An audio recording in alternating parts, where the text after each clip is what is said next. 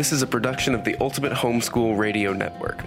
Welcome to the Homeschooling with Technology show. Your host, Meryl van der Merwe, loves using technology to streamline her life and to make lessons more engaging. She is a graduated homeschool mom and teaches homeschoolers at her local co-op classes and online at fundafundaacademy.com. Whether you are tech-challenged or someone who loves technology, this show is for you. And here's your host, Meryl van der Merwe. Hello, and welcome to the Homeschooling with Technology podcast. This is your host, Meryl van der Merwe, and today in episode 122, I want to talk to you a little bit about taking time to save time with tech. I hope that today's episode will be of practical help to you. It's going to be different to many of the episodes we've had recently. I'm not going to be sharing with you any specific piece of software, but rather just some overall advice. And I'm doing this really based out of personal experience, something that happened just recently. So I'm the head coach of a Science Olympiad team. And this year, as with so many other contests and things, the Science Olympiad went virtual. Science Olympiad National took the time and developed a very cool platform so that testing could continue virtually and be almost similar to doing it in person. Our team has done a number of invitationals, which is kind of like a scrimmage, where you just for fun are taking tests and they can win medals, etc., but they're competing against schools all around the country. Now, usually we travel to just 2 or 3 of those during the season, but because it was online, we didn't have to travel, we did quite a few. And this platform that was developed worked really well, because what happens with Science Olympiad is students actually work in pairs, and in some events even 3 of them on the test together. So they study together, take the test together. So when you're working virtually, you need a way to actually be able to work on the same test. It was a platform that was fantastic in the fact that the students could talk to the event supervisor during the test, etc. I used it both as a coach, where we had to assign which students were doing which events, and also both I and Heather Fulgham, who's one of the other Funda teachers, both of us actually were also events. We actually ran events at 2 different invitationals, so we saw it from the back. It worked just well. However, we've just now had our regional in our state, and they decided not to use the platform that worked so well. And this is the frustrations in having to deal with this kind of led me to do this episode. And I understand why they didn't.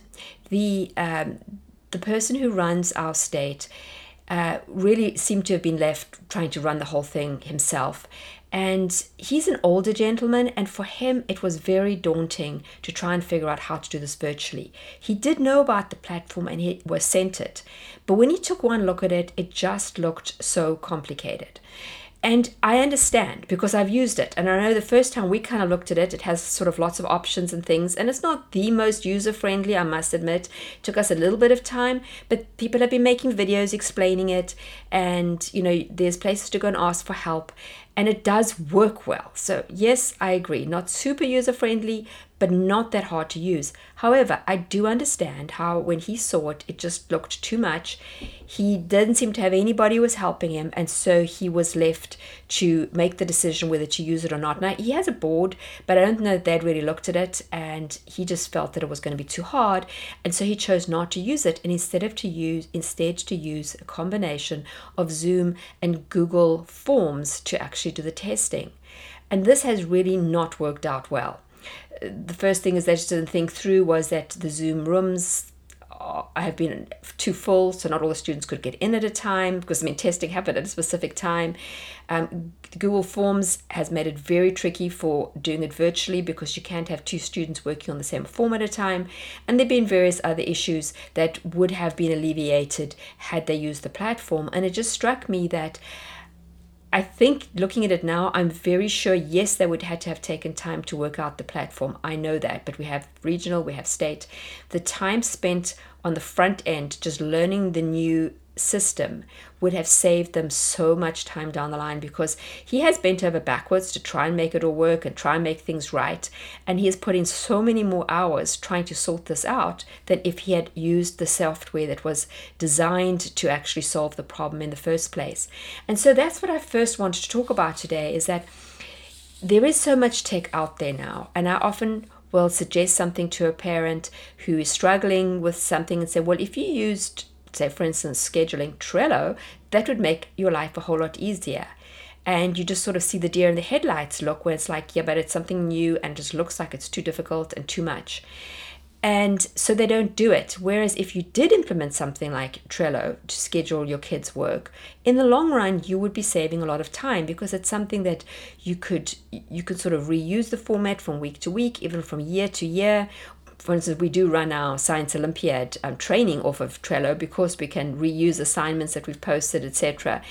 Evernote is something else that I think saves a lot of time, and I use it in a very simplistic fashion. It's just a great way to bookmark sites that you see and products you might want to investigate further.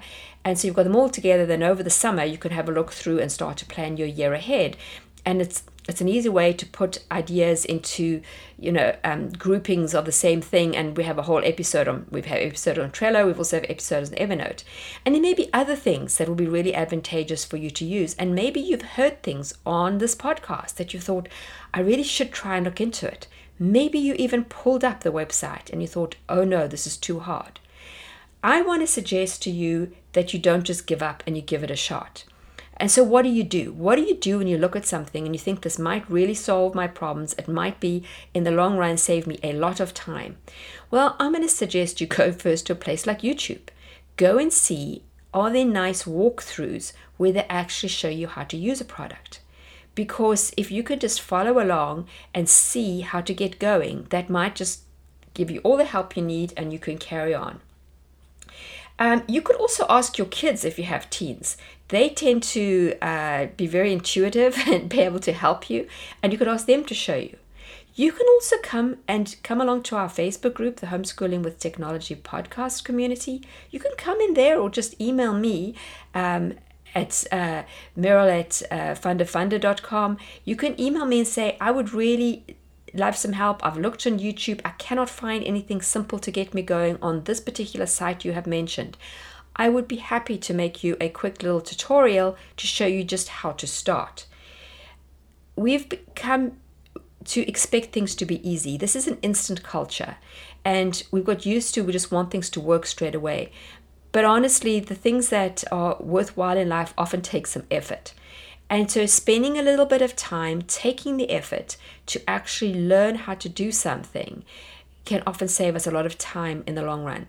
Now I realize when you're trying to juggle housework and homeschooling the kids and running them to the extracurricular activities, trying to figure out how to use Trello can be more than you can manage. Leave it until summer if you can't do anything now. Use summer to start to look into things that you think to yourself might really help you. Play around with it then, so that when the new school year comes, you're ready to get going. And expect to make some mistakes, expect to have to redo things, but once you get it working, it's going to save you so much time. Then I want to just talk about another little scenario. So that's the first thing, as don't be scared of new software if you think it might actually help you, and spend some time to figure it out. There are times that when you know you're going to have to use software, and it's a case of which one to use. And this is something that I see a lot in some of the homeschool blogger Facebook groups that I'm in. The one thing in particular is when they're looking for software to run online classes with. And obviously, that's something that I do through Finder Funder, and many other people are starting up and they're wanting to find something. And I will see so often as somebody is asking the question, somebody else coming and saying, well, I started with this, then I did this, and then I did that. And I was like, wow, that's a lot of change.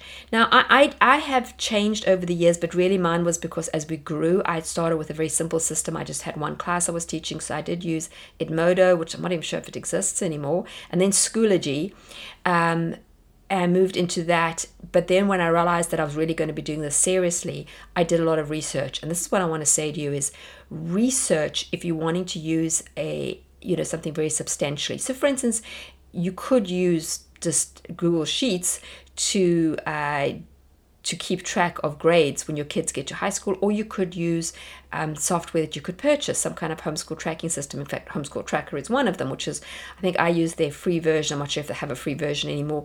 But particularly if you're going to spend some money, you want to start to see, is this actually matching up to what I want? Now, the first thing you have to do is you need to sit down and say, what do I want from the software? So, from, instances of these homeschool bloggers, they need to sit down and say, who are now trying to start a course, what am I going to want it to be able to do? To write down all the non-negotiables and then the like-to-haves, so that you know what you need out of something. If you're going in without a clear idea of what you need, you're likely to end up with the wrong product. Obviously, it doesn't matter if you're just trying to create a birthday card and you're just going to be, let's try Canva, let's try Adobe Spark. It's just a small thing. But when you're actually wanting to do something big, as I said, something like, keeping the grades, and you want to be doing this over all 4 years of your kids' high school, and maybe you've got more children coming behind, you don't want to keep changing platforms, make sure that what you're going to spend some money on is going to be what you're wanting. So once you've done your specs, and you know what you think you're wanting, then you can start to look around. And this is when you can Google to find information. So I will often look at blogger reviews to see, when I'm looking for a new piece of software, what do different people say about it, or plugin for my website.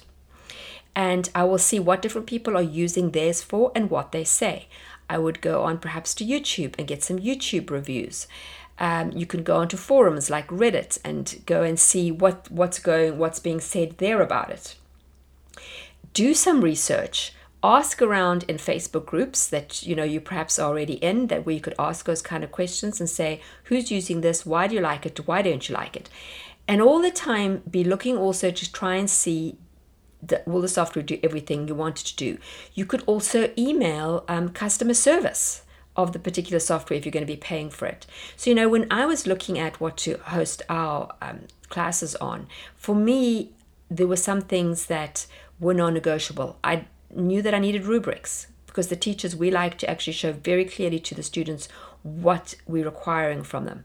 I knew I wanted peer reviews, because we use that in some of the classes, so it needed to be that functionality. Some of the teachers want the ability to drop the lowest grades. They want to be able to weight your actual grades as well, so that some things count for more than others. I wanted to be able to force students to do the work in a specific order. And I don't do that in all my classes, but there are some things that are building one upon the other. I don't want them just jumping around and doing things in any order, because it doesn't make sense. I want them to first, particularly like in history, they've got to keep going in order. They can't just jump around. They're not going to get the flow of history otherwise. So they obviously need a way to actually be able to communicate with me. They need a way to be able to communicate with each other. I want them to be able to do group work, because that is a skill that they need. I know it's something many kids hate, but you need to know how to do that before you get to college and before you get into the workplace. So all those things which are really important and nice to have for me, because I use Canvas as my LMS, is that it was free.